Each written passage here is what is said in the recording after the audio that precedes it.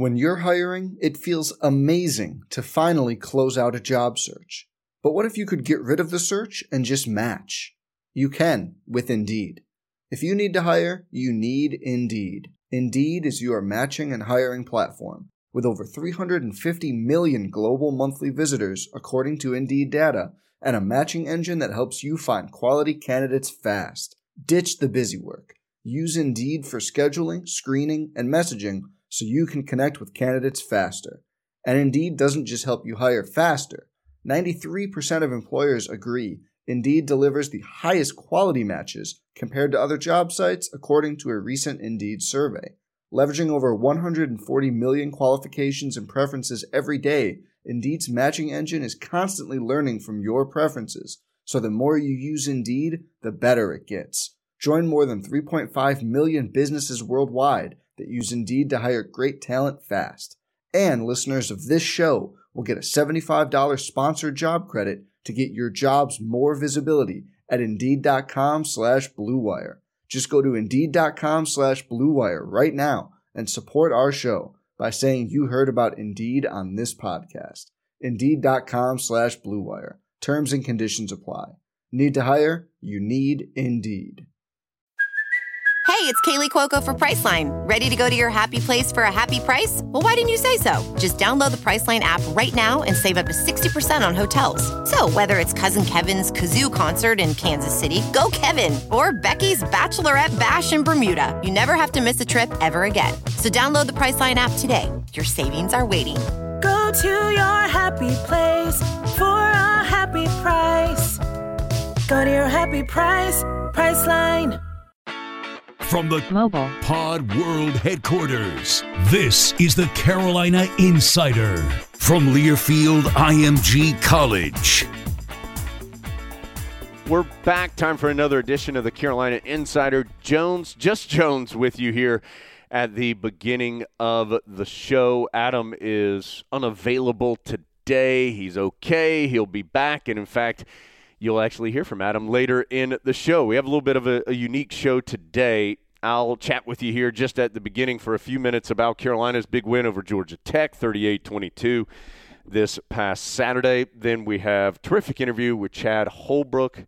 Chad, former baseball player at Carolina, former baseball coach at Carolina, went on to be the head coach at South Carolina, now is the head coach at the College of Charleston. Chad was the keynote speaker at Coach Williams' Fast Break Against Cancer breakfast a couple of weeks ago. And after that event, Adam and I had a chance to chat with Chad just about his time at Carolina, about his family's struggles with cancer and his baseball career, all kinds of stuff that I think you will have a great time listening to Chad coming up in just a few. And then after that, Adam and I go through something that we talked about a couple weeks ago, and we bring it to life. The all-villain team for Carolina basketball.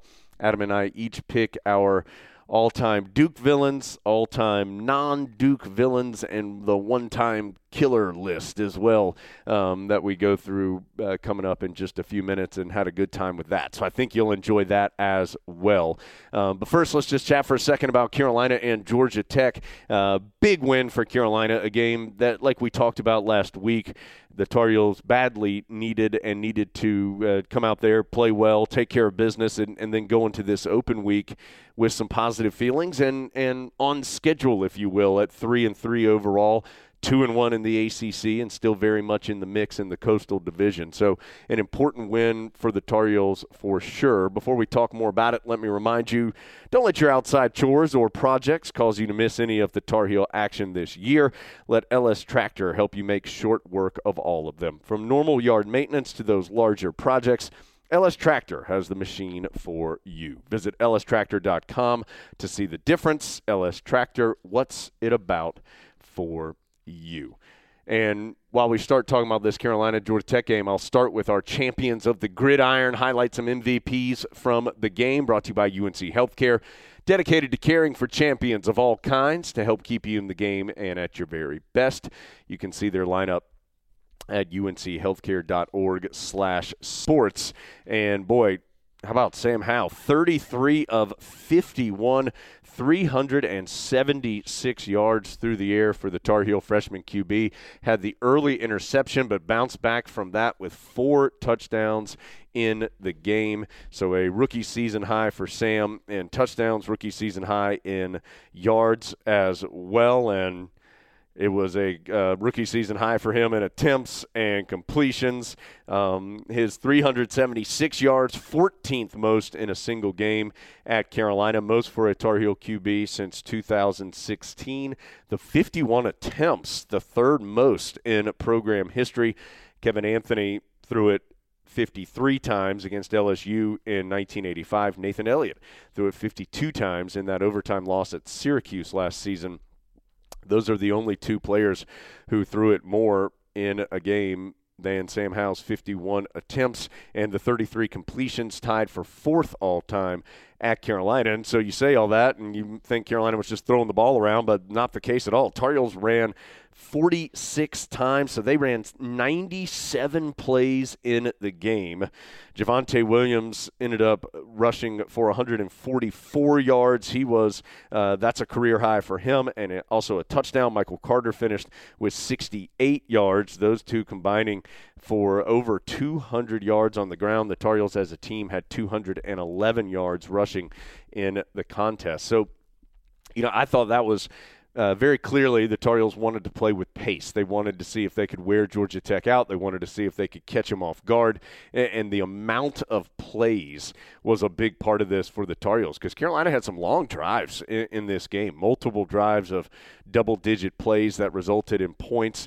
And they were really good on third down, 11-17 on third down, converted a big 4th down in there as well. And so they just kept the ball. 11-19 on third down. So they just kept the ball and really made it hard for Georgia Tech, who was having a tough time offensively, save a couple of big plays, to get any momentum going because the Tar Heels just held the ball so much, ran so many plays, were picking up a consistent amount of yards. And when you mix in those two champions of the gridiron, Javonte Williams and Sam Howell, and their production, it was pretty impressive, certainly, from Carolina. Also, a bunch of different receivers got involved. You would probably expect that with that many passes thrown. But Newsome caught 8 for 81 yards, had a touchdown. De'Ami Brown, 6 catches, 77 in a score. Bo Corrales had 5 catches and a touchdown. Michael Carter had 5 catches. Toe Groves had 3. Javonte Williams had 3. Garrett Walston, who had a great game starting at tight end, he had 2 catches in his first career score. Emory Simmons, the rookie, had a catch as well. So just a lot of different guys involved in that really impressive offensive performance. Again, 97 plays run for Carolina, and you compare that to Georgia Tech. The Jackets ran just 53 plays, and this was a pretty dominant statistical performance for Carolina. 587 yards of offense to just 321 for the Jackets. Possession time, 36-54 for Carolina, 23-06 for Georgia Tech. Mentioned the third downs. Heels 11-19. Tech was just 4 of 11.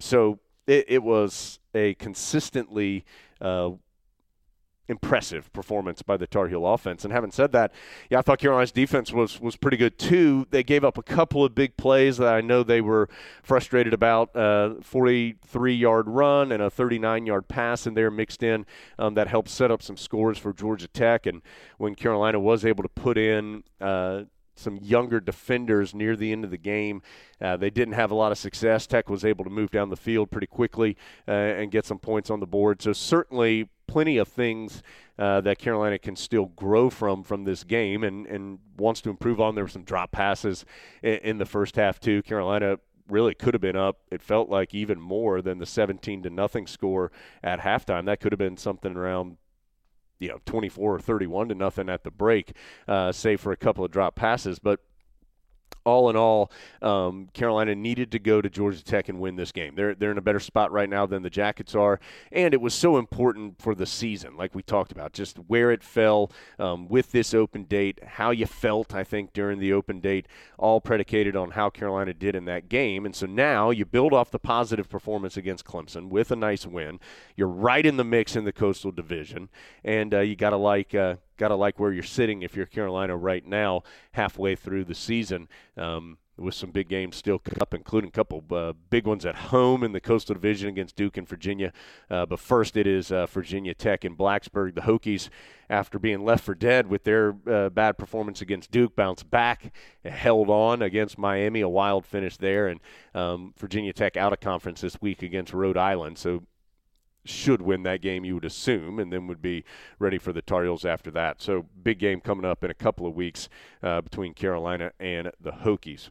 Had a chance, wanted to let you hear, since Adam isn't here to give you a different perspective, wanted to let you hear from Mack Brown at least, talk to Coach after the game as we normally do in the Continental Tire Coach's Corner. So wanted to let you hear that, just to hear his perspective on how things went in Atlanta on Saturday, his thoughts following that one. And here's my conversation with Coach. This was immediately following the game in Atlanta this past Saturday.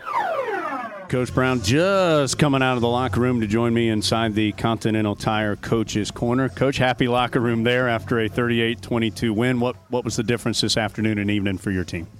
Our team is growing up, Jones. It was a good week's practice. Wednesday wasn't as good as we wanted. We challenged them, and they jumped right back up and had a good day Thursday, good day Friday, and came and played really hard tonight. We made a lot of mistakes, but this is first time we've been ahead, so we didn't know how to act. I think at halftime I was a little worried about the second half, but they gave up the 2 drives on defense. But other than that, played great defense and offensively just ran up and down the field. We dropped some balls and didn't take advantage of a couple of situations because of penalties, but they overcame a lot of them and made first downs, and the kicking game was very solid tonight. So second time we've won here since 1997. That's a great accomplishment for our team. Coach, you said your team, your program growing up a little bit. How important was this step today in that maturation process? We spent so much energy in a close loss to the number 1 team in the country last week. When we did that early in the year after a win, we didn't come back with as much energy for Wake Forest and Appalachian. And I told them we can be the same team and do that again, or we can learn to play every week and play to a standard, and that's who we've got to be. And the biggest thing tonight I thought they did is they played to a standard. They came in here. They didn't panic at any time. Georgia Tech had a couple of surges where they did some good things, and our guys didn't blink. They came right back and answered. Coach Sam, 4 touchdowns, passing over 360 yards, a freshman season high for him. Javonte with a career high rushing yards, over 130 for the game. Just some individuals who really stepped up for you today. Yes, I thought those guys both did a really good job. I was disappointed we dropped some balls with really good receivers earlier. Sam would have had more yards, but that goes back to the offensive line. We're getting better in the offensive line. Michael Carter doesn't get his yards, and Javonte doesn't get his yards without those guys blocking. And when you can run the ball and run it better than the other team, then your protection's much better. What worked defensively today? They had a couple big plays, but for the most part really bottled them up. Well, they were struggling offensively, and they changed quarterbacks, and we felt like we would see both. But, we put some young guys in, and we've got to get more depth. We've just got to continue to do that. And when the young guys went in early, they gave up a huge run, and then they come in late, and they let them score in about 10 seconds. So we've got to keep developing depth. Coach, you hit this open date finally to rest and recover and take a deep breath for a second. What's important here over the next couple days as you do attack this open week? We've been in great shape, so we haven't been tired in any game. We haven't had any cramps, and that's a real credit to Brian Hess and his staff. And secondly, we got a lot of young guys that need to get better. We got some older guys that need to get well, and they're banged up, and they'll have some time where they'll practice, but not as much. We got so many young guys on this team that need to get better. We're going to have to really work them hard, especially those young linebackers and young quarterback, and we've got a lot of those guys that need to get better.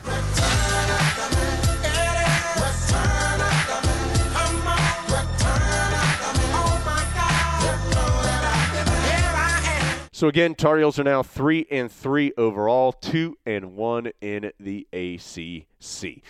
We're going to go from there to our interview with Chad Holbrook. I think you're really going to enjoy this. Chatted with Chad about a wide variety of topics, some serious, some a lot of fun, and we had a great time speaking with Chad.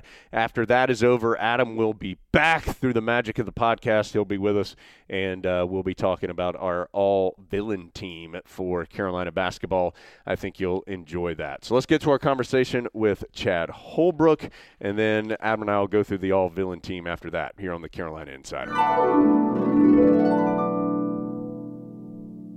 We're going to be honest about today's interview. Usually when we interview a podcast guest, we are at the peak of our emotional games, on point from A to Z. That's really me every day, honestly. But I got to tell you, with Chad Holbrook today, we just heard him speak at the Fast Break Against Cancer breakfast, and I am spent. Yeah. I've got nothing left in the tank after that speech. So this may be a little flat. But, Chad, if it is, it's all your fault because you took a lot out of us. Well, it's an emotional day for me and my family, and I'm sure Reese and Cooper. And this is a community and a university that means the world to us. I mean, we always talk about you walk through the campus of UNC and you walk up and down Franklin Street. You live here, you go to school here, you're born and raised here. It becomes a fabric of who you are no matter where you go. And just to feel that when you see so many folks and familiar faces and in the community that you love so much and you hold near and dear, it's an emotional morning. If it was emotional for you, it was certainly emotional for me. And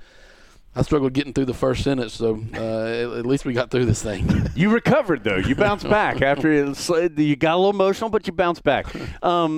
Chad, we got a lot to talk about. Let's start with, for those who don't know your story, why were you the speaker today at Coach Williams' breakfast? Why was that relevant to what was happening? Well, my son was diagnosed with cancer when he was 2 years old when I was assistant baseball coach here, and my wife, Jennifer, was Roy Williams' administrative assistant at the same time. And we had a battle on our hands at that time, and Roy was instrumental in helping us through it, as well as this community. But we did some really, really neat events, and the community wrapped its arms around Reese and the Holbrooks, and it was led, by Coach Williams because of the impact he has on folks and the following that Carolina basketball has. And so he called, I guess, needed a speaker. Someone either canceled on him or he needed somebody, and he's not an easy guy to say no to. So I'm currently the baseball coach at the College of Charleston, and it was an easy off day to give to my team back home and to come up here and be part of this event to aid the hospital in which my son was cured. Very, very meaningful. It's a special place, obviously. It's a special hospital, special doctors, special nurses,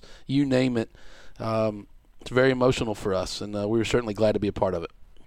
A lot of times we talk on here about some of the things that Coach Williams does are behind the scenes and people never have any idea of what has occurred. What did he mean to your family during that time in your life and since then? Well, I knew. Again, I'm not a former player as part of the Carolina basketball family. I'm just a baseball coach, and I played baseball here. But I'm not part of the Carolina basketball fraternity, so to speak. But I knew right away, the day that Reese was diagnosed, that he was going to be with our family every step of the way. Just in his actions, the things he said. I'll give you a story. He wins the first national championship in 2005, and they're celebrating. He's hugging Sean May, and he directs Hoots to get the seat that he sat in, because he knew that would be a big hit at the Reese Holbrook Golf Classic and Sports Memorabilia Auction. It was, the biggest win of his life, and at that point in time, they were talking about Coach like they were talking about Coach Williams, about Coach Smith. When's he going to win one? He had a big monkey on his back, and when he won that one and he was celebrating with his team, he was also thinking about a 2-year-old kid that was asleep in Durham, North Carolina, and the man's incredible. He's been with us every step of the way here and still is. And Reese got hurt in a baseball tournament up here just a year or so ago, and the first one that got all the doctors lined up was Coach Williams, and met him here at the Smith Center and was with them every step of the way in an injury that took place on the field. He's just, that he's with you. And if you call him, he's there. If you need something, he's going to do everything he can to provide it. And he's just special in that regard. Chad, I think what you went through as a parent is something that no one can understand unless they went through it. And now that you've looked back, and I know there's still checkups and I know everything, but now that you've looked back on it, what What did you learn from that experience? How did that change you as a person? Well, I talked about today, I said, God did have a plan here. Was his plan for Jen and Chaz, hey, slow down, appreciate what you have, help others. There's other kids fighting this disease. Was that part of the plan? Who knows? I mean, it was,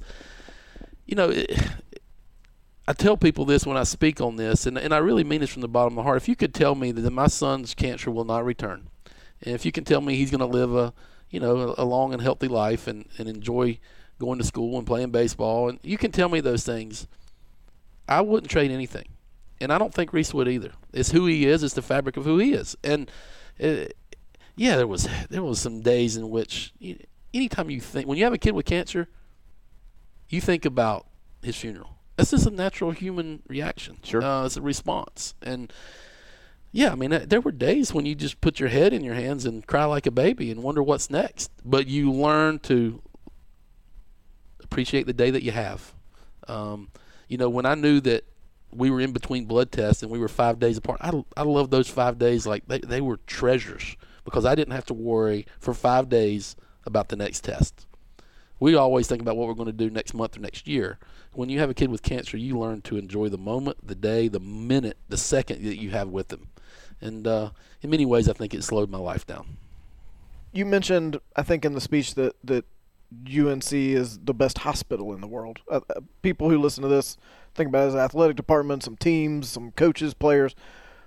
What do you think that hospital did for your family, and especially the people at that hospital who maybe people don't know as well as they know a Roy Williams? Well, and there's a lot of heroes, and there's a lot of people that are just as impactful in the game of life up there working at that hospital than Coach Williams is. And Dr. Gold treated Reese, and he was part of Reese. But his impact in his field, in his profession, has to be every bit as successful as what Coach Williams' impact is in his profession. When they're not on TV, the world doesn't know every win and every victory that these doctors have with these kids. And they certainly don't know all the losses, because there's certainly some tough times as well. But, you can have a great building, you can have a great arena, you can have a great hospital. At the end of the day, it's about the people. And the people of Chapel Hill, the people at UNC Lineberger and that children's hospital, they are saints, they are angels. I know that's a figure of speech, but until you go through it and until you are with them, until you spend so much time with them and all they do for not only your son, but the next kid, daughter, little girl, little boy. I mean, honestly, I was a sports nut. I have my heroes. I loved Walter Payton. I loved Earl Campbell. I loved, when I was as a Carolina fan, I loved Phil Ford growing up. I loved James Worthy. But as I got older, my respect I still have for athletes, but I have the utmost respect for those people that are healing kids and treating kids and helping families. And it's much more than just treating Reese and getting him well. It's, hey, how do I deal with mom and dad? How do I deal with the little brother? Because Cooper went through hell too, because nobody paid him any attention. And those people are gifted. They are true angels and true saints, and this community is blessed to have some terrific people working at a fantastic hospital. Chad, tell us, again, for those who don't know, tell us about your history with Carolina, because it is a long one. Well, I've spent, I was thinking about this today. I spent 2/3 of my adult life here. I was a player here from 1990 to 93. I coached here from 1993 to the summer of 2008. So, heck, that's 18 years. Chapel Hill, I know I don't live here right now, but it's my home. That's where I spent most of my life. You get a sense when you drive into a city what feels like home. I don't care. Everybody has a home. And my house might not be here, but my home is. That's how I feel. And it's because I went to school here. So many people in the community have been so good to our family. Obviously, Coach Williams in this basketball program has been very important to our family, as has the baseball program. We won so many games. We went to the College World Series 3 years in a row, and then fourth the year after I left. But it was such a great group of kids, and from Andrew Miller to Matt Harvey to Dustin Ackley to Kyle Seager. I mean, the list of great people and great families go on. And I've been awfully lucky and blessed to not only be around great people, but to be at a fantastic school. The Carolina baseball that people know right now is a little different than the Carolina baseball from 1990 to 93. We weren't very good. What is one or two of your favorite playing for Carolina baseball stories? And you played under Mike Roberts, right, who was quite a character himself. Well, winning the ACC championship, in 1990 was a great moment. We had a really, really good team, a top 10 team, won 50 games, I believe, and didn't play great in the NCAA tournament, but it was a great team. Had some big wins. We beat Clemson in the ACC tournament when I was a freshman, and that was the school that I about went to. And so that was because you're from Shelby. For people who don't know, and I'm from Shelby, and that's about an hour and 10 minutes down the road from Clemson. And my sister went to Clemson, and so I kind of grew up on that campus, so to speak, before I hit my teenage years. But the lure of Chapel Hill was just too strong to pass up, and there's so many great moments. I was talking to Coach Forbes today. I think the moment that sticks with me the most is this. We worked so hard as a player and as a coach to get this program to the nation's elite. And there were days in which I wondered if we could get there. The old Bosch-Hammer Stadium wasn't the best facility in the world toward the end of his life. We had some issues there. And attracting some of the best baseball players is becoming harder.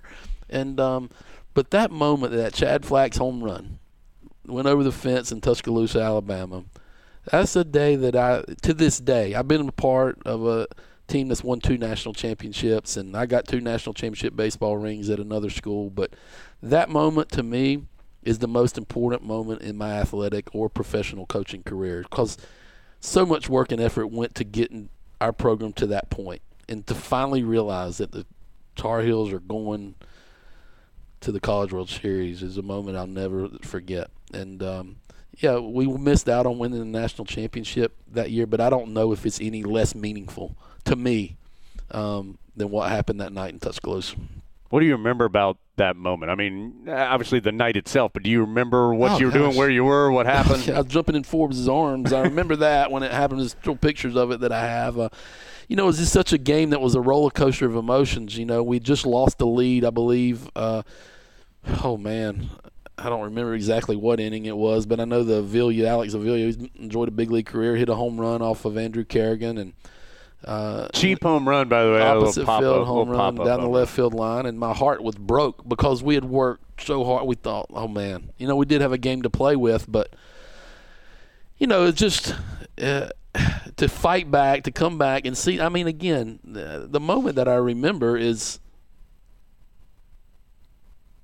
Scott Forbes grabbing me when that ball was in the air, almost like it's getting ready to happen. It's a moment that stood still in time. It just stood still for me. It's still an incredible moment. And Chad Flack was a great kid. There's a lot of great kids on that team. Just love being around them every single day. But that moment, because I'd given so much time and effort into that program, to finally realize that, hey, we can be among the nation's elite, is a moment I'll never forget. And to this day is the most meaningful, I think, athletic moment for me. We've talked on here some about Rosenblatt Stadium and going to Omaha in that time frame, the 06, 07, it just seemed like things were different, and we think probably better because we could eat a Kong burger in the parking lot, and then we could go get a Zesto shake, and then we could climb up those stairs to the top of the press box and watch the Tar Heels. What was it about going to Omaha those first couple of times with that group that was so much fun? Well, I'd never been. We tried to get there as a player, but we weren't good enough. And Coach Roberts, in his funny, quirky way, would always say, "There's nothing like going to Omaha in uniform." Well, I never had felt that, and I had coaches tell me all the time, joke with me, because we were trying like heck to get there, and we'd been to a couple super regionals, but I guess it'd come up short a couple years prior, and a couple coaches said, "Hey, you ever smelled the popcorn in Omaha? It smells pretty dang good." I'm like, "No, I hadn't smelled it, but I'm looking forward to that day." And it's those kids. I mean, those kids felt the same way because we lost the year before was not a great year. We had Andrew Miller, we had Daniel Bard, we had Robert Woodard, we had Chad Flack, we had some Josh Horton, we had just terrific players all over the field. Something was missing. The same kids, but the chemistry wasn't quite right. And it was a turbulent year from a roller coaster standpoint. And, a couple years after that, we settled down. Kids start liking each other a little bit more than they like themselves. They started putting the program in front of themselves. They started realizing that it wasn't all about them, and they wanted to get their school to that point. And again, this school has won a lot of national championships, and heck, I've cheered like heck for them for a lot of them in different sports. But selfishly, that moment for me with that group of kids, that's my national championship, and it always will be. When Carolina was doing those things in that time period was also when the stuff with Reese happened and you were dealing with that personally. How did that change you professionally? How did you try to balance those two things? Something that you obviously cared about professionally but was then put in a different light. Yeah, the scoreboard became not important. Is important to me. We had obviously great people here to help us through it, and Adam and you and Coach Williams, Eric Montross. So many people were there to assist us. But, again, it just became like, hey, I'm going to enjoy the heck out of these 3 hours. Let's try to win the freaking game. But the most important thing when that game over is how's he doing? And when's his next appointment? What time do we give him his medication? People don't realize how many it was 8 or 9 pills a day. Some days it was radiation. Some days it was blood transfusion. Some days it was spinal taps. It was constant for 3.5 years. The games became not as important, but the accomplishments within the game, you learn to process them a little bit and say, God dang, what a special player this kid is. And it just didn't last as long. Sometimes as a coach, when you drive home, you're going to take the game home with you a little bit. Or it's hard to sleep when you lose. Sure. Or why didn't we do this? Why didn't we do that? When you have a kid with cancer, you don't do that. You get home and you hug the kid who's waiting on you, and you don't. It's not important. Hey, we'll worry about tomorrow. And it's and I think that's the biggest thing I learned as a human being is do the best you can as a coach. Let's win some games. Let's do it the right way. But at the end of the day, there's a lot of kids out there, there's a lot of families out there, there's a lot of people out there fighting a lot bigger battles than the competition within the white lines. And don't ever lose sight of that. And that's kind of what this battle kind of taught me. Do you think you had such success recruiting during that period because you could tell those guys that Jones would say their name on the radio if they came? Like, look, Dustin Ackley, if you come here, Jones is going to talk about you on the radio. That's right. Maybe. Oh, man. Yeah, And was every game on the radio? Did we miss a few? Most of them, yeah. We would, once basketball ended, we would start back then. Now we cover a lot more. That was one of the things of trying to make baseball important in Chapel Hill. That was what we wanted to do. Obviously what Coach Dorrance has done, and field hockey, and Jenny's done with women's lacrosse, and so many sports here have won national championships. We just didn't feel like we were quite there yet. And that was the selling point for us recruits is, hey, help us get there. Not, go to LSU. They've won their 5 or 6. Help be the reason we win our first, or be the reason we go to Omaha. And that group of guys, that went 4 years in a row, Garrett Gores and the core group of that team, that's a special group, and because they bought into what we were trying to do from a recruiting standpoint. They didn't want to be another spoke in the wheel, or they didn't want to be, part of they wanted to be the reason why this program took the next step. That was the whole recruiting pitch, and luckily we had a great product to sell in Chapel Hill and a great university to sell, and even though we didn't have a great stadium at that time, they felt like they could get it done, and lo and behold, they did. We talked about Brian Moran recently, who had been in the minor leagues for 10 years and was called up this fall. And a lot of those players you're mentioning were very highly touted recruits during that time frame. But you told a great story about Brian's recruitment, which was not quite the same as some of those other guys. Yeah, and all those guys, I remember their recruiting stories. I remember when Robert Woodard committed. I remember when Daniel Bard committed. I remember Andrew Miller committed. I remember Harvey. I remember them all. Moran's was just so unique because Brian was the nephew of B.J. Surhoff, and B.J. obviously is an all-time great here, and he had nowhere to go, and it was June after he had graduated from high school. And B.J. called me and said, hey, I have a nephew, and he's pretty good. I don't know how good. And you take a look at him. He's going to go to this junior college. And he named the junior college. I hadn't heard of the junior college. I was like, oh, boy. And I was like, this might be a tall one. This might be a stretch here, BJ. And how's his grades? Man. Get him in as a student. Might be a stretch, coach. So we got him here. It was I don't know if Coach Fox was on board on that one, to be honest with you. I remember saying, hey, we were going to take this lefty. The one thing Brian Moran had going for him for the Tar Heels is we didn't have a number of left-handed pitchers in that recruiting class. And he could bring us something even if it takes place in a scrimmage. So I tricked myself in saying, it's a valuable guy. He can at least help us in a scrimmage. Our hitters need to see some lefties.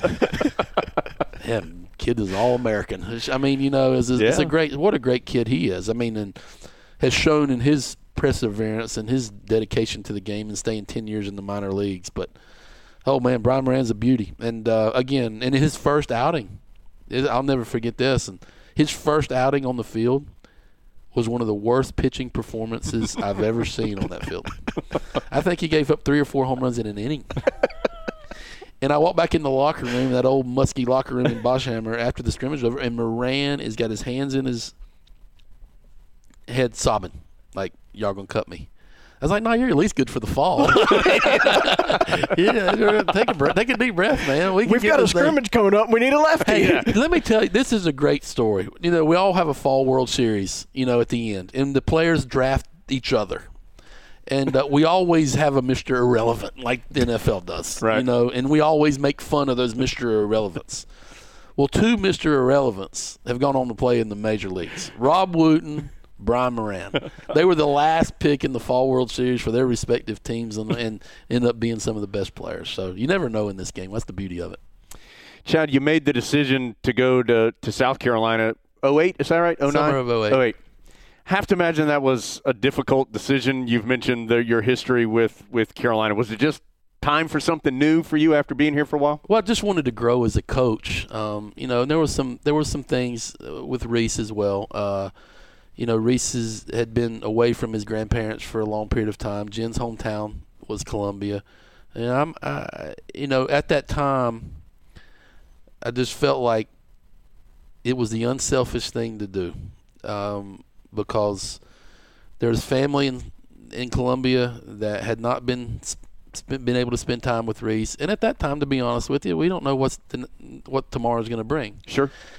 I will tell you a story about the lure of Chapel Hill that happened that day, because I remember that day like no other. I walked in, obviously Jen was in Coach Williams' office, and when I had made the decision to do that, Jen's from Columbia. She always told me, hey, is there any way we can go home one time? Can we go home? Whether it's not as a coach, just I'd like to live in Columbia, around my parents and grandparents, and I want them to spend time with my kids. I thought, we'll pick the right time, this opportunity came, and I will never forget. I thought I was going to be the best husband in the world. And I walked into Coach Williams' office, and I said, Jen, we're going to go to South Carolina. I'm going to take you home. And she fell to her knees crying, and it wasn't a happy cry. It was not a happy cry. And I went from thinking I was going to be the best husband in the world for that day. At least, she'd give her a kiss on. I may get a kiss on the cheek that day. She was not a happy camper. Felt real good about your decision at that moment. It just goes to show this. It just goes to show. Yeah, great. Now I screwed up. Holy moly! And but it just goes to show the strength and the pull of what we call Chapel Hill and this athletic department and these coaches and these people. I mean, if you would have told me that Roy Williams would make it a sad day for Jennifer Holbrook to move to her hometown, knowing what I know, I'd tell you you're crazy. But he did. I think it was so you became head coach eventually at South Carolina. I think it was your first year that you guys come to Chapel Hill for the Super Regional. Was it first year, second year? First year, yeah. What in the world was that experience like? Well, I mean, it was, when we actually played some really good baseball that weekend. So, sometimes coaches get caught up in the wins and the losses. I was kind of focused on how we played. And once the game started, everything kind of slows down. But driving up here to Chapel Hill, staying in a hotel about a half a mile away from where I lived, where I raised my kids, it didn't feel good. I mean, it didn't. Hey, I love my time at South Carolina, and I love those kids at South Carolina, just like I loved them here at North Carolina. But that was very awkward for me because this place is special, and it always will be. It doesn't matter. I mean, God forbid I ever coach at Duke. But if I coached at Duke, it would feel the same way. Tar Heel, and I'm you don't lose it. You don't lose it as much as I was trying to lose it. It's who I am, and when they won, I was crushed for my team. Because we'd been to Omaha at that point in time 3 years in a row, and we've been in 3 national championships in a row, having won 2. So this was my first year, that we fell short, even though we had a special season. But I knew we lost to a special team, and we played our tail off against the number 1 team in the country that weekend. It didn't go our way. But when I got on the bus and we showered over at Keenan, Tyson Lusk handed me a Diet Coke before I got on the bus because he knows how much I love Diet Cokes, and God bless Tyson. He wants to make everybody feel good. And but I got on the bus and I said, I had a sense of pride for the team that was on the bus with me. But I had a really good feeling about the team that had beaten us and that was going to the College World Series. I was happy for them. And I don't think any other school could have made me feel that way. Sure. And it's, it was weird for sure. It was weird having a press conference after we'd lost and see Larry Gallo sitting there in front of me listening to what I'd say or y'all asking me questions about this or that. It's a special place. I was so lucky not only play here, coach here, but be involved in the plans of that stadium. This baseball program and this university is ultimately one day, I'll say it, and I know this is kind of gets lost, and I'm sorry to ramble on, but it's kind of who I am. And, and I always wonder, even when I'm away and the game gets over at College of Charleston or the game gets over at South Carolina, I always click on the phone. I want to see how the Tar Heels did. A big part of that being part of you, people may not know, you're a giant Carolina basketball fan. Chaz is processing that statement. What are some good moments? Yeah. What are some of your favorite Carolina basketball memories, either as a fan or maybe something you got to see maybe a little different side of that you might not have otherwise? Man. There's been many, and Coach. The Illinois game and Coach Williams winning his first here is something that will always be true to me because honestly, I was enjoying it. So, but when I said in that speech today that I was spent, that I was done, I was done. I was exhausted. Not because of me pulling so hard for the Tar Heels, but what I was going through as a dad and what we were going through as a family. But that day will always be special. But, great Tar Heel basketball moments that live with me. In 1993, my senior year, this is a funny story. We beat Michigan. Oh, man, I'm the happiest. Donald Williams was hot. And it was the things that were happening, and Eric was being Eric. And George Eric was big. Yeah, George Lynch was, taking people by the shirt. And I was just, I was just so moved. We won, sprinting to Franklin Street. Franklin Street's going crazy. It's cold and misty and rainy, and I have a claustrophobic issue. Like this room that we're in, the finest that we could offer you. Yeah. Chad. No, we're getting close, but Franklin Street, shoulder to shoulder, and all of a sudden I see a tree. Climb it. It's the way to get free of everybody. No more claustrophobia. Well, they thought everybody else under me thought it was a good idea. Look at that guy. Let's do that too. So I kept going up and up. And lo and behold, the tree's still there. And I drive my kids down Franklin Street and see that limb up there, guys? I spent the night there in 1993. I spent the night. And you know what? We had a game the next day. And but there's 4 for 4 in that game. It was a struggle. I'm not going to tell you the result of that game, and I hope no one will research it. But it was a bad one. But that was I'm a huge fan, and I can't. I cried like a baby when that kid shot from Villanova. When me and Cooper just put our heads in our hands in Columbia, South Carolina, and we're heartbroken. But a year later, it was euphoric, and no matter where I'm at. The Carolina basketball in me will never leave. I'm yelling at the refs. I'm screaming at the TV. I'm saying I'm saying some of the same lingo that I've been so lucky enough to hear from Coach Williams from time to time. When I was a student here, I got to see Coach Smith's teams practice. That was really cool. And you had to sit in one seat and you couldn't move. I pee a lot. You already heard about the Diet Coke. So we understand. You got that. Yeah. Well, nature called, and I quickly learned you can't sit back down. You're out.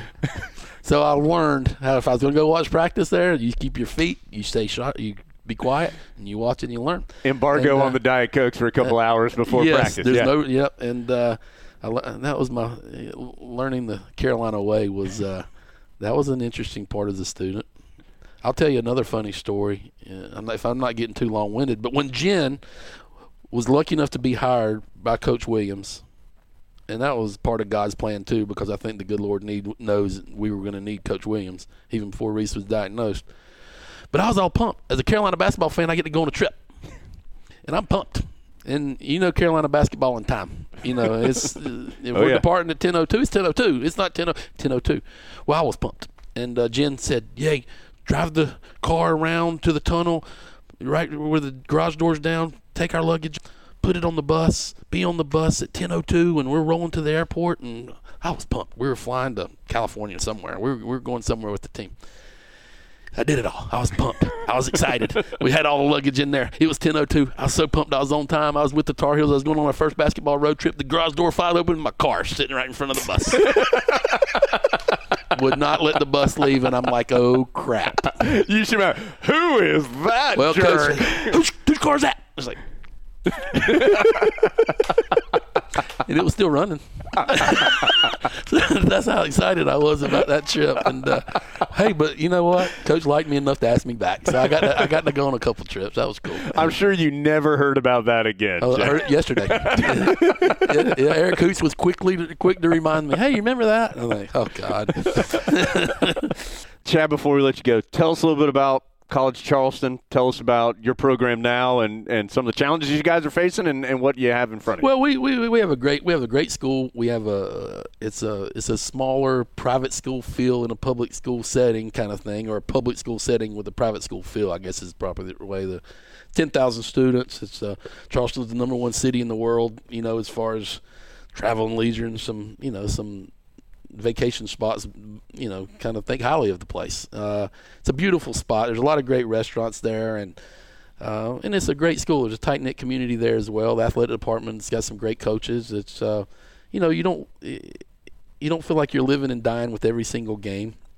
I get to experience we get into coaching because we want to make an impact on people's lives, or we want to be around people. We want to be in the same dugout trying to achieve a common goal. That's a neat thing, Sure. When your group of human beings are trying to achieve something together.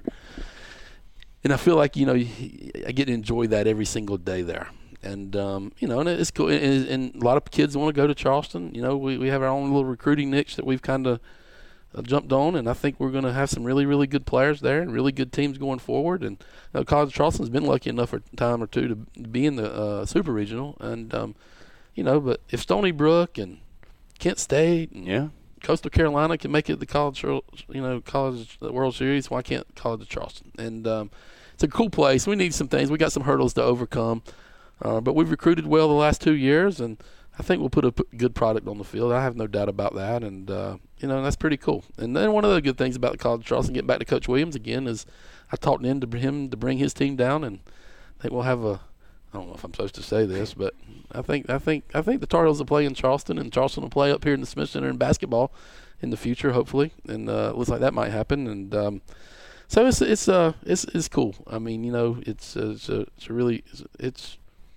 fun. It is providing me what I kind of got lost of feeling. I wondered how much longer I wanted to coach in my last 3 or 4 years at South Carolina, because one, I wanted to see my kids grow up, and I lost the feel and the love of, because there was so many, I was getting pulled in so many different directions. And I think the College of Charleston has provided me, this is why you're a coach. This is why you got into the profession. Now go enjoy it and have fun. And that's what I get to do there.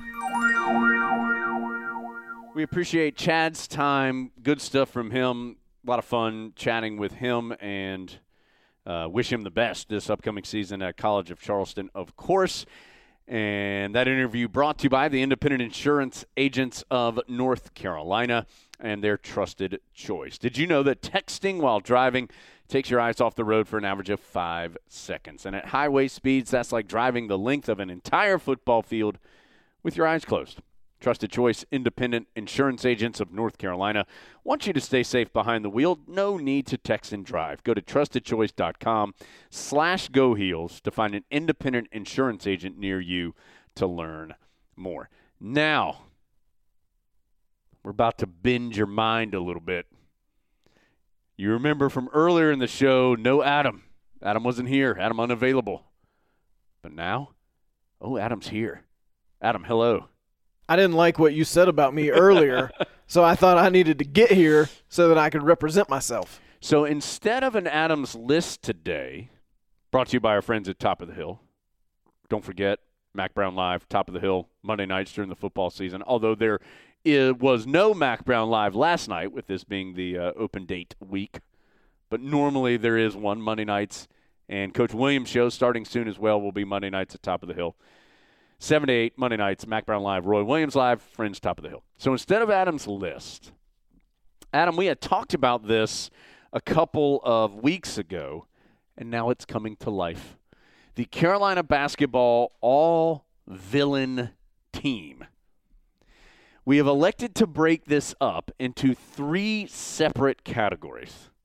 We've got the Duke villains. We've got the non-Duke villains, and then we have the one-time villains. So non-Duke villains are more guys, the way I approached it anyway, Adam, the one-time villain was the guy who had like the huge game at just the wrong time for the Tar Heels. The non-Duke villains are more consistent villains against Carolina, or somebody who, at least again how I approached it, who maybe did something on the court that had to do with actual points and rebounds that negatively affected the Tar Heels. Yeah, I did it pretty similarly. I think the Duke villains is self-explanatory. For non-Duke villains, for me to put them on the team, there had to be something about this person that when I thought of them, I thought, I don't like that guy. Yeah. But the one-time killer guys, to me, they had a great game. I don't necessarily hate the player. Right. You know what I mean? Yes. For the villains, I hate the game and the player. Yeah. But the one-time guys, they had a great game. I can't begrudge them the fact that they had great skill and talent on that day. Yep. But still, when their name comes up, I still think, that guy was great on that day. All right, which one first? I think we got to do the Duke villains first because that's the easiest one, okay, in my opinion. I did 5 for each team. Is Me that too. what you did? Well, I cheated a little. Oh, well. I've come to expect that on these exercises, Adam. Okay, how do we want to do this? Do you want to go through all 5 and then I go through my 5, or do we want to alternate? I think we can go 5 and 5. Okay, I think. I'll let you. Please, sir, you go first. Okay, again, to me, this was the easiest team by far. And I think you've got 4 that I think these are probably unanimous selections. Maybe not. Christian Laettner, think you got to have him. Grayson Allen, I think you got to have him. Gerald Henderson, I think you got to have him. And J.J. Redick, I think you got to have him. Now, this last one, this was a tough one for me, and I'm going to tell you that I came down to Danny Ferry or Bobby Hurley. Mm-hmm. I went Danny Ferry because I felt like he predated some of these others, and I felt like we needed to represent that Duke villainry did not just start with Christian Laettner in 1991. Right. That even before Christian Laettner, there were Duke villains. And the one who sticks out in my mind is Danny Ferry. Now, again, I should say, I only picked from my time frame. Sure. So I know there's an Art Heyman argument to be made. Yep. I just don't have the passion about him that I do about Danny Ferry. And my very favorite Danny Ferry story, 1989 ACC tournament in Atlanta in the Omni. I was at that game with my parents, and there was a strong Carolina student contingent there because I think it was spring break in Chapel Hill. Okay. Which at that time I didn't even know what that was. But I'm sure those kids were down there having fun, watching little college hoops. Living it up. Yeah. And one of the kids had a sign. I remember this sign vividly even 30 years later. And it said, and my dad and I reference this all the time, Dinky Danny, don't be blue. Tinkerbell's a fairy too. I don't know why. That darn sign was funny. And it just summed up how I felt about Danny Ferry. So maybe that sign maker is a pod listener. As we know, the Blues Brothers, sometimes they listen to the pod. Maybe that sign maker is a pod listener. And if so, I salute you, sir or madam. Okay. I have Christian Laettner because I think Christian Laettner is what embodies Duke on a national level, right? Yes. I had Grayson Allen. Yep. Because it's Grayson Allen. I think he's this generation's Christian Laettner. Although not nearly as good a player. Yeah, for sure. Well, I mean, something about Christian Laettner. Christian Laettner was good. He's a baller. Yeah, I mean, you may not like him, but he could play. That was kind of what made him annoying. Yeah, I mean, and Grayson Allen isn't a bad player, and he's still, I think he's in the NBA on a bench somewhere. But he wasn't as good as Christian Laettner. J.J. Redick, yes. And again, I think he was the perfect embodiment of that time period. That was the heart of Duke firing up threes all the time period, right? And I think he was good and still in the NBA. Excellent player, could really shoot, and very dislikable, though, with his face and his attitude on the court, right? Well, I think if I had to pick one of the Laettner, Allen, Redick triumvirate that I sneakily thought I might possibly like if I got to know them, I think it would be J.J. Redick. Yeah, and I think I've told this before. I heard an interview with J.J. Redick, a year or so ago, and he's not unlikable. And I think he's very aware now. I don't know if he was then, but I think he is now of what he was doing to add fuel to the fire at the time. Yep. So you got to respect somebody growing up a little bit, Adam. Yeah. I have to admit, I did not have Gerald Henderson on my list, but when you said it, I'm changing my mind and putting him on the list. He's got to be on there, even though our boy Wayne Ellington tells us Gerald Henderson is not a bad guy. He's still going to be involved in an all-time moment of bad guyness in Carolina Duke, and there's just no avoiding that. He was a bad guy on that day. Yes. So, Adam, that leaves – I have two guys for the last spot. And, again, I agree with you 100%. I think older Tar Heel fans would probably say, oh, you've got to have Art Heyman on this list, who came down to Carolina and Duke and went to Duke. And, there's the big fight that he and Larry Brown were involved in. And so I think – and he was a really good player. So certainly worthy of this list, but maybe not in our reference of time. So the two guys I have for the final spot are Austin Rivers. Yep. It's hard. I mean, Austin Rivers didn't really make that big of an impact for Duke other than that one play. And so, but I don't think he goes on the one-time killer list because he's Duke, so he's got to be on this list. So, but I think he could be not just for that play, because in the grand scheme of things, it was just a regular season game, but it's just what it represents and how many times it's replayed, and that's part of it. And then the other one I have on there is Shane Battier. And I think it's because Shane Battier, like Laettner, kind of encompasses what people don't like about Duke sometimes. He's super smart. He doesn't mind telling you how super smart he is. which isn't a bad thing. The being super smart, obviously. I mean, it's a burden that Adam and I live with every day. And he was really good. And he was there forever. And I came down to it, and I've decided that it's Rivers, but Battier is a strong others considered for me.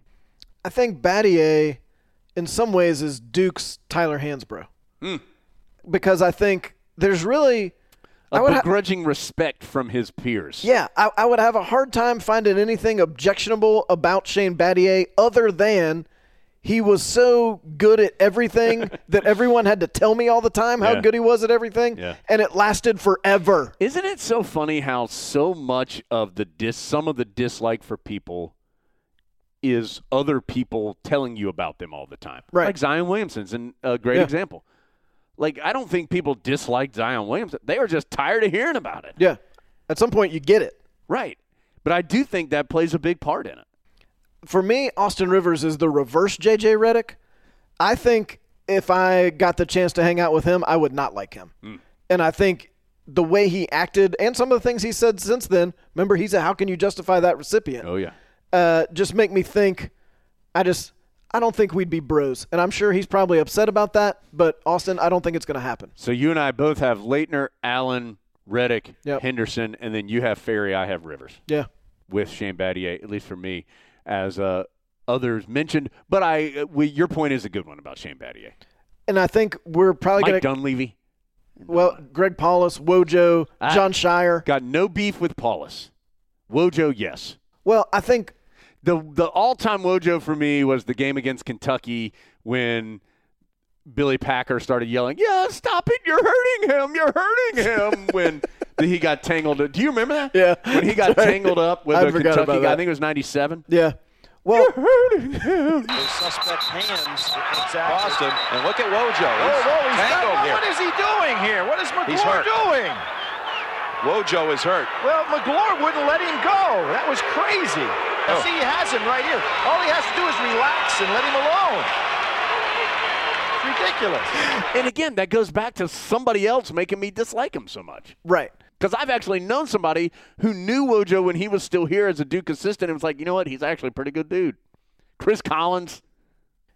Okay. Yeah. Chris Collins, to me, he's more on the Austin Rivers scale than the J.J. Redick. There's something about Chris Collins I don't like. Yeah. And I think it's his attitude, if I had to narrow it down to one. How about just random, doesn't really matter, but honorable mention to Andre Buckner for getting up in Matt Doherty's face and Matt Doherty getting back in his face that He quickly got taught a lesson. Yeah. Remember that picture of, I think it was Skate, Mark Davis trying to hold back Raymond Felton, and it's like Mark Davis looks like he's water skiing, holding on to Raymond Felton's jersey, and like all the muscles in Raymond's back are like all constricted. He's like going at it. The early 2000s. Wish you would have let him go. I know. I don't get as fired up about Greg Paulus either. He wasn't hateable. You just got tired of hearing that he was great when you knew he wasn't, but he didn't try to sell himself as great. He was a good player. He's fine. That was when I don't even want this. Dickie V would say, "Oh, it's like being a quarterback at Notre Dame. It's like being a starting pitcher for the Yankees. He's the Duke point guard." It's like, okay, we get it. Well, and I think the thing about Paulus and especially Wojo, like my image of Wojo as a Duke player. You're hurting. Is him standing out at the top of the defense, slapping the floor, and then somebody going right by him. Yeah. Well, he totally bought into that part of it, right? Yes. He was immersed in it. Yeah. I think we've got all good choices. I think we made the right picks. Yeah. Okay, Adam, you want to do non-Duke or you want to do one time? Because it gets a little murky in here. Yeah, these are tough. Okay, which one you want to go to? It's your turn to go first, so you can pick. All right, I'm going to go one time. Okay. Harold Arceneaux. Yep. From Weber State. 36 points. Tar Heels were a 3 seed. The only time the Tar Heels have been bumped in the first round in my lifetime of understanding Carolina basketball, Harold Arceneaux, Weber State, went insane. There was another good player on that team whose name I can't remember who had a good game, but it was the Harold Arceneaux game. Yeah. Everything about that game was wrong. They have that sketchy head coach. Yeah. It was played. It was the last game of the day. In Seattle. So nobody, it was, unless you just loved it, you weren't following it. Yep. Everything about it was wrong. Yep. Harold Arceneaux. Don't know what he's doing. Don't know what he did after that, but I know he was on fire that day. And embodies everything that I think you think about of when you're going, ugh. It's like just some rando dude who gets hot from three and absolutely burns you. And the fact that he played for Weber State. I think if he had played for Indiana, he wouldn't be as Harold Arceneaux as he is. Yeah. Ronnie Cycli, Adam, crushed the Tar Heels in '87 in the round 8. Ronnie Cycli. It's a perfect, I respect you, Ronnie Cycli. Good player, had a solid NBA career. Have no reason to dislike him other than he was just great that day in '87, and I can't stand it. And that was my favorite team. I know. 87, 14-0 in the ACC. I know, Adam. Should have won it. Kenny Smith's last game as a Tar Heel. Adam's getting a little emotional. Ronnie Cycli on my list. Ronnie Cycli, Jim Boeheim. All right, Adam. Andre Miller from Utah, 1998. I don't even know what his stats were that day. I don't even know if he had a good game. But Andre Miller, along with Michael Doliak, who was all whack, embodies that Utah team to me that beat at least the best Carolina team that I've ever seen that didn't win it. Yep. The 98 team. Better than 2012, which is a great team. But 98, Carolina, unbelievable team. Had it all. Had the experience because they'd been the Final Four the year before. They were back. I mean, it was all there. They were the best team. Andre Miller and stupid Utah knocked him out. Andre Miller in that game, 16 points, 14 rebounds, 7 assists. He was 0 of 3 from 3, but he's 7 of 15 from the field. Leading scorer for Utah, he was the leading scorer for Utah. He tied with Michael Doliak. All whack. Who also had 16 points, but only 5 rebounds for Michael Doliak. The starting 5 for Utah in that game, Andre Miller, Alex Jensen, Drew Hansen, Hanno Maltola. Yeah, I remember him. And Michael Doliak. And then they had 4 guys I've never heard of coming off the bench. Chris Jenkins, Adam. He's the perfect one-time killer list member because I hold no ill will towards Chris Jenkins. Yeah. I don't know if you know, he was raised with Nate Britt. He and Nate Britt. Yeah. I have no negative thoughts towards Chris Jenkins, but the fact remains that Chris Jenkins hit that shot against the Tar Heels, and so he has to be on this list, in my opinion. Yeah, I agree. And finally, Adam, this was really this I couldn't decide on which list to put him on because in my mind he fits in both. I put Bill Curley from Boston College on this list. He was on the 94 BC team. And I think he was their best player in that game. Again, I don't even know his stats that day.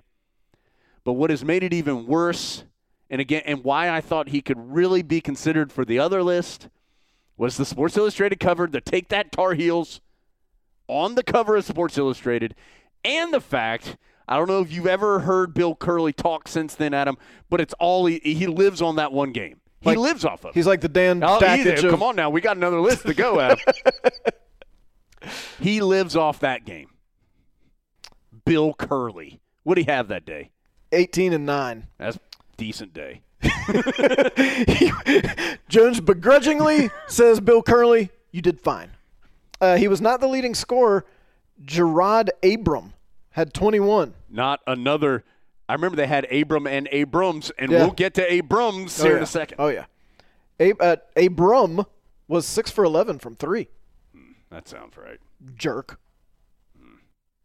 So that's my list, Adam. Arceneaux, Cycli, Andre Miller, Bill Curley, Chris Jenkins. Okay.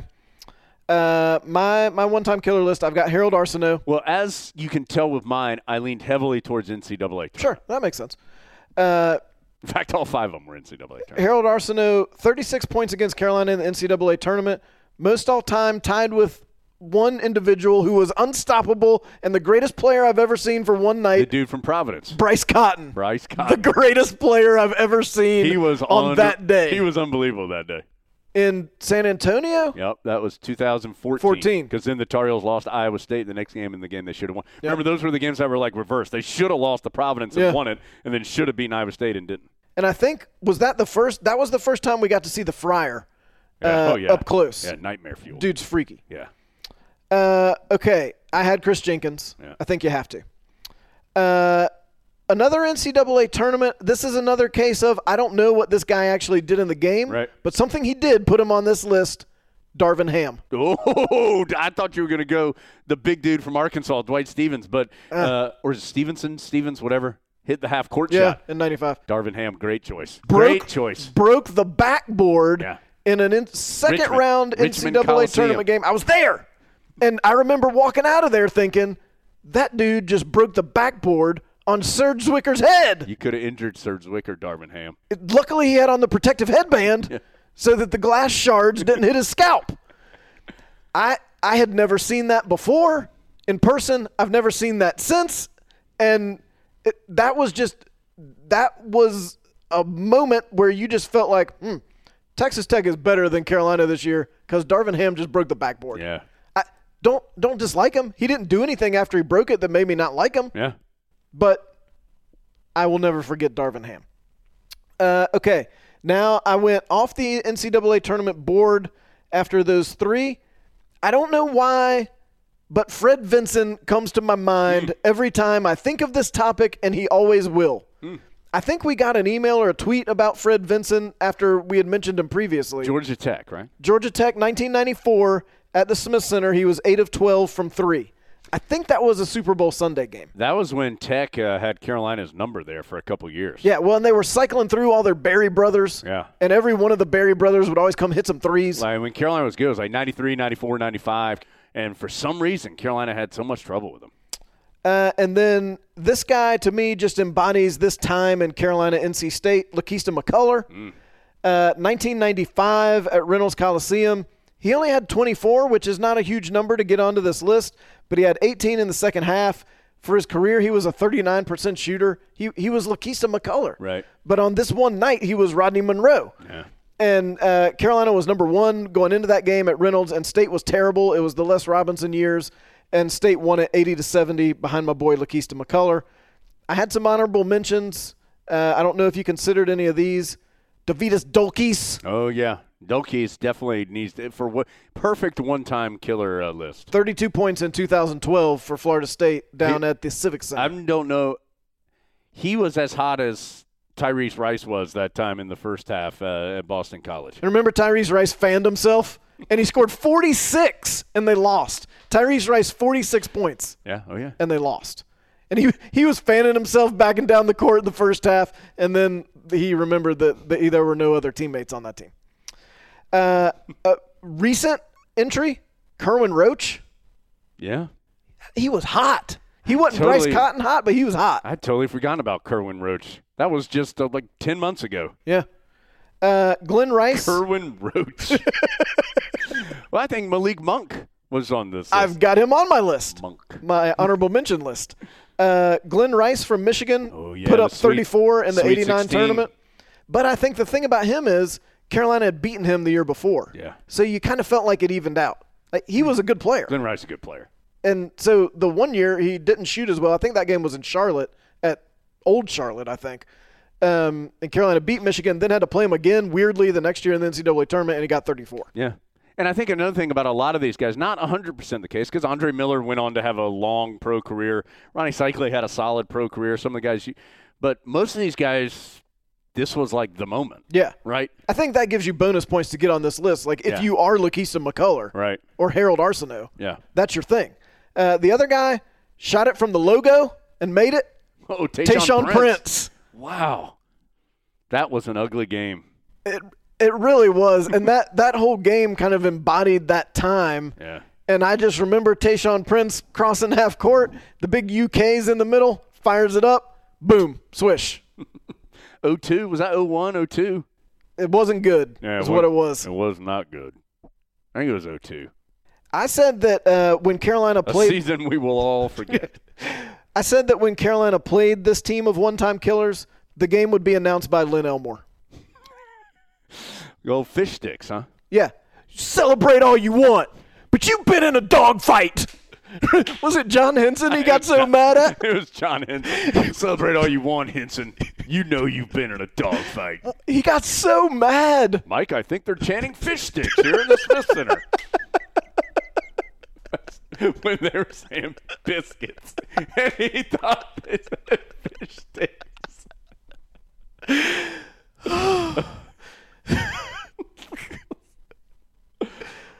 I think would Mike Patrick be the play-by-play He'd guy? be the play-by-play guy, I think. Although he did have the great look at that on the Jordan dunk. Look at that. Okay, Adam. So now we're on unless you have any more honorable mentions. No. All right, so now we've got the non-Duke villain list, but not the one-time list. This is different. Right. There's something about these guys that when you think of them, you think, I don't like that guy. Yeah, that's exactly right.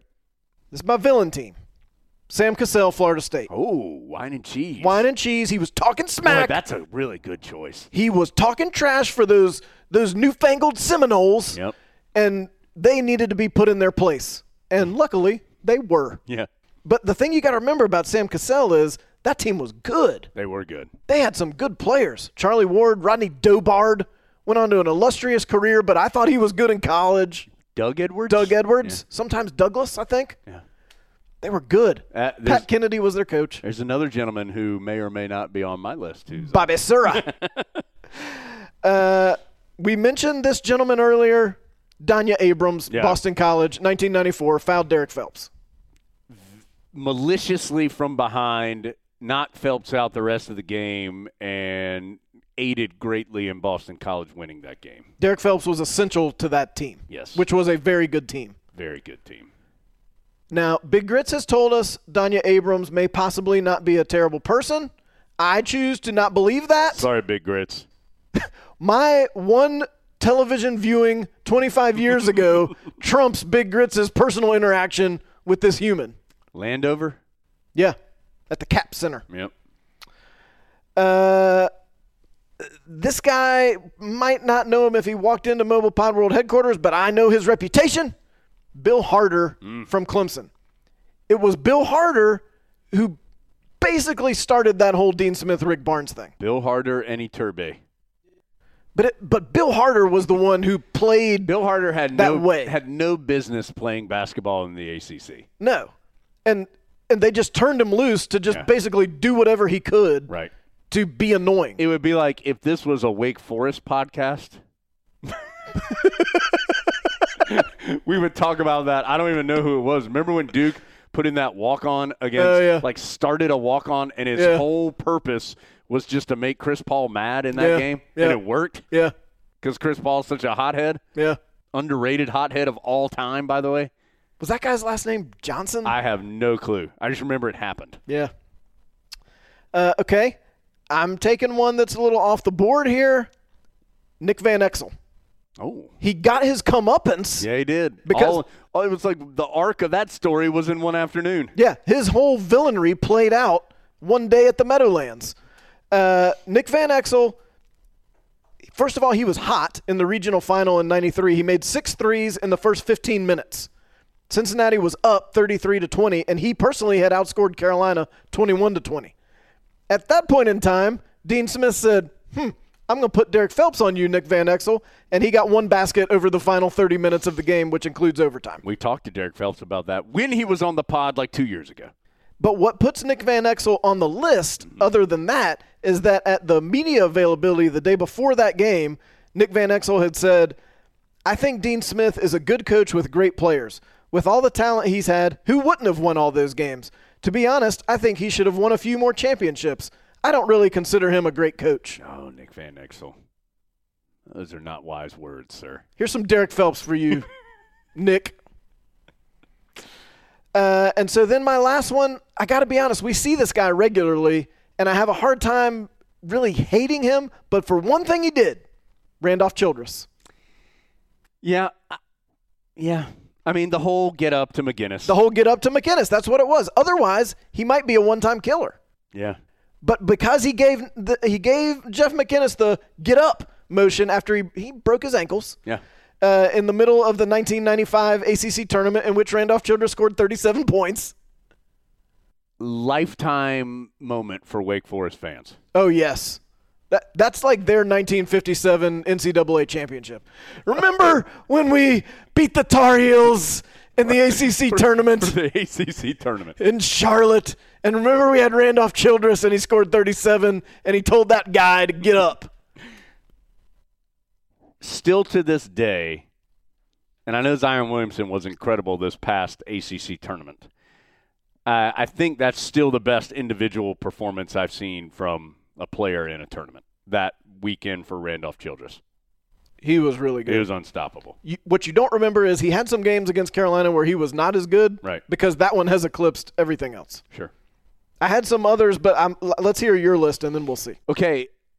I didn't have this guy on there originally, but then when you said Sam Cassell, it was such a good answer. I put Bobby Sura on mine because Sura, to me, embodied that Florida State team more than Cassell. I know Cassell had the wine and cheese comment, but Sura was the one who, when I think of that Florida State group, and if you don't remember that or you weren't around or you're too young to remember, Florida State came in and they were like these. It was like this rough and tumble, like, we're going to show these ACC guys what's up. And then they went and kicked the mess out of Carolina in their first ACC game. At the Smith Center. And they told everybody about it. And they were really good. Charlie Ward and all the guys that Adam mentioned earlier. To me, Bobby Sura embodies that group. Like he was a really good player, but a little too flashy for his own good. He had a little sneer. Yeah, it was just that Florida State time period for them. Adam, I also had Danya Abrams. Mm-hmm. I am stunned you didn't have Ethan Wragge on this list. Well, I'll get to that. I think Ethan Wragge has to be, or Grant Gibbs. You can just put Creighton on this list. I think, and Gibbs maybe is even worse because he did the whole wink thing. I don't know, but Wragge is the John Tudor of the 2000s because of the injury that he caused to Kendall Marshall, which essentially cost Carolina a chance at the national championship. Yes. I covered them in a different way. Oh, okay. I've got Dan Dakich on here. Yeah. I guess he could have been a one-time killer, but I think that time has actually made his performance seem more important than it really was. I think he was one of the players on that Indiana team that beat Carolina in 84, which is widely considered the best Carolina team not to win it. And there's others in that conversation, some which we've talked about, 87, 98, 2012. But that 84 team was a stupid good team. And that game that they lost to Indiana, Dan Dakich has somehow over time been given credit for like stopping Michael Jordan in the game, even though Jordan finished with 20-some-odd points or something. But again, it goes back to what I was talking about Bill Curley. Dan Dakich has made his career off this game. And that gets him on this list for me. And he talks about it all the time. Yes. And then, Adam, my last one, I just said his name. I'm going to John Tudor from LSU. Yep. Injured Kenny Smith. Yep. Breakaway, like layup or dunk, fouled him from behind. Kenny Smith broke his wrist through that season. It was same season, right? 84. Yeah. Through that season, totally out of whack for the Tar Heels. They ended up losing a game when he first came back or when he was out to Arkansas. That was their first loss. And then the chemistry never was quite the same again after Kenny Smith returned. And just part of the story of that season. And again, that I'm a little too young to remember it happening, but I've heard enough of the stories and know enough of the vitriol to have him on this list. Yeah. I mean, that 84 team, that was the best team to not win a title, and they did not win it because Kenny Smith went out. Yeah. And then and Dean Smith said later he felt like maybe he tried to bring back Kenny Smith a little too soon, and so things just didn't quite mix. Steve Hale played point guard in his absence, and they were fine, which you're going to be fine if you got me playing point guard because Michael Jordan's on the wing and Sam Perkins is under the basket and Brad Daugherty is on the other side of the basket. Yeah. So you're in pretty good shape, and you got potty winner Matt Daugherty doing all the little things for you. Glue guy. So John Tudor's a good call. Did you have any not quites? Not really. I had another historical one that I threw on there, at least in consideration, was John Roach, the old player from South Carolina. Yeah. That's one that if you were a Tar Heel fan in that time period, which was like early 70s, I think that maybe is one of your first names out of your mouth. That was just before my time, so I don't know. But I know that he is one that a lot of Carolina fans would consider for this list. I put him on this team as the emeritus. Because I didn't see him, but right. I know that people who did get really fired up. Yeah, really disliked him. Not quite. I had Julius Hodge. Yeah, he did get dunked on by Jackie Manuel, though. That kind of erased all of it. Yeah, I think that really eclipsed almost everything else he did. And Julius Hodge came around at a very fortunate time for him in the Tar Heel basketball landscape where he was able to have some more success than most NC State players. And I think his ending record against Tar Heels right around 500, but that's better than most State guys have been. And he was an excellent player. And if you don't remember, there was a whole bunch of backstory there about who Carolina had recruited at that position, Jackie Manuel versus Julius Hodge, and all these things that had happened. And we know what a great individual Jackie is. We've had him on the pod, and I'm not saying Julius Hodge isn't because I don't know him. But that was a sweet moment for Tar Heels when Jackie Manuel dunked on Julius Hodge a couple years later. 2004, I believe, Coach Williams' first year. I had Tom Sheehy from Virginia, just your prototypical hatchet guy. Yeah, oh yeah. Only he's like a hockey goon. Yeah. Put him only out there for one reason. Yeah. Go Bill Harder. Go be annoying. Yeah, he's like the big guy version of Bill Harder. I had Bill Curley on my almost list, but he's already been mentioned and he's earned his praise. Yeah. But then I think when that team runs out of the tunnel, they're going to be led by the mascot, the Creighton Blue Jay. He's the mascot of the non-Duke villain team. Yeah. Because I couldn't decide. Like you said, I couldn't put two Creighton players on there, and I thought, how am I going to solve this? And I thought, wait, I know someone even more devilish than Ethan Wragge or Grant Gibbs. That Creighton Blue Jay, he's my mascot.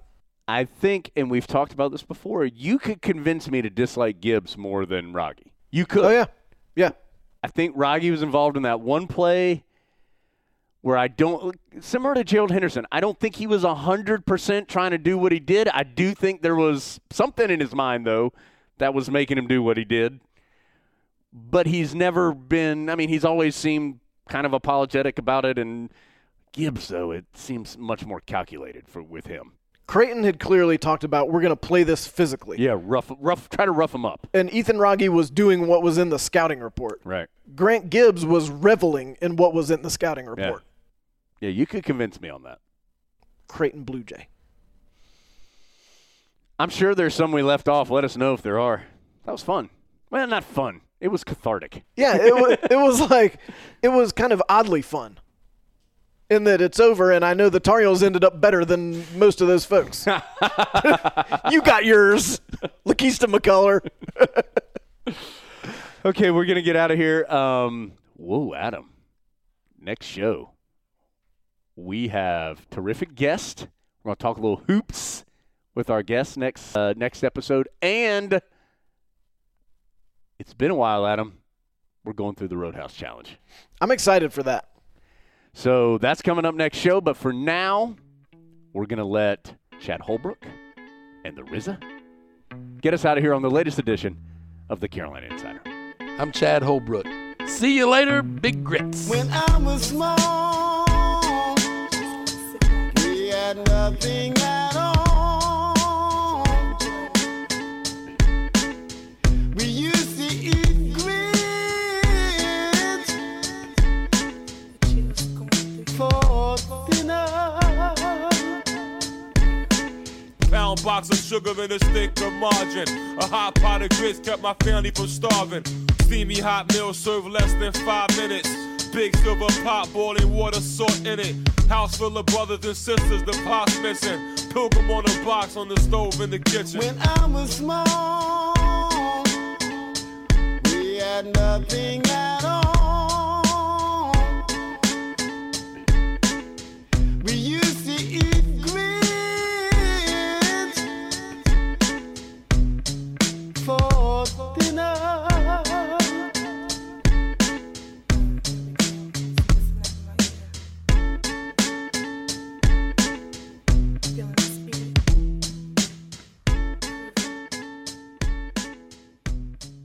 See you later, Big Grit. The preceding has been a Learfield IMG College presentation of the Tar Heel Sports Network.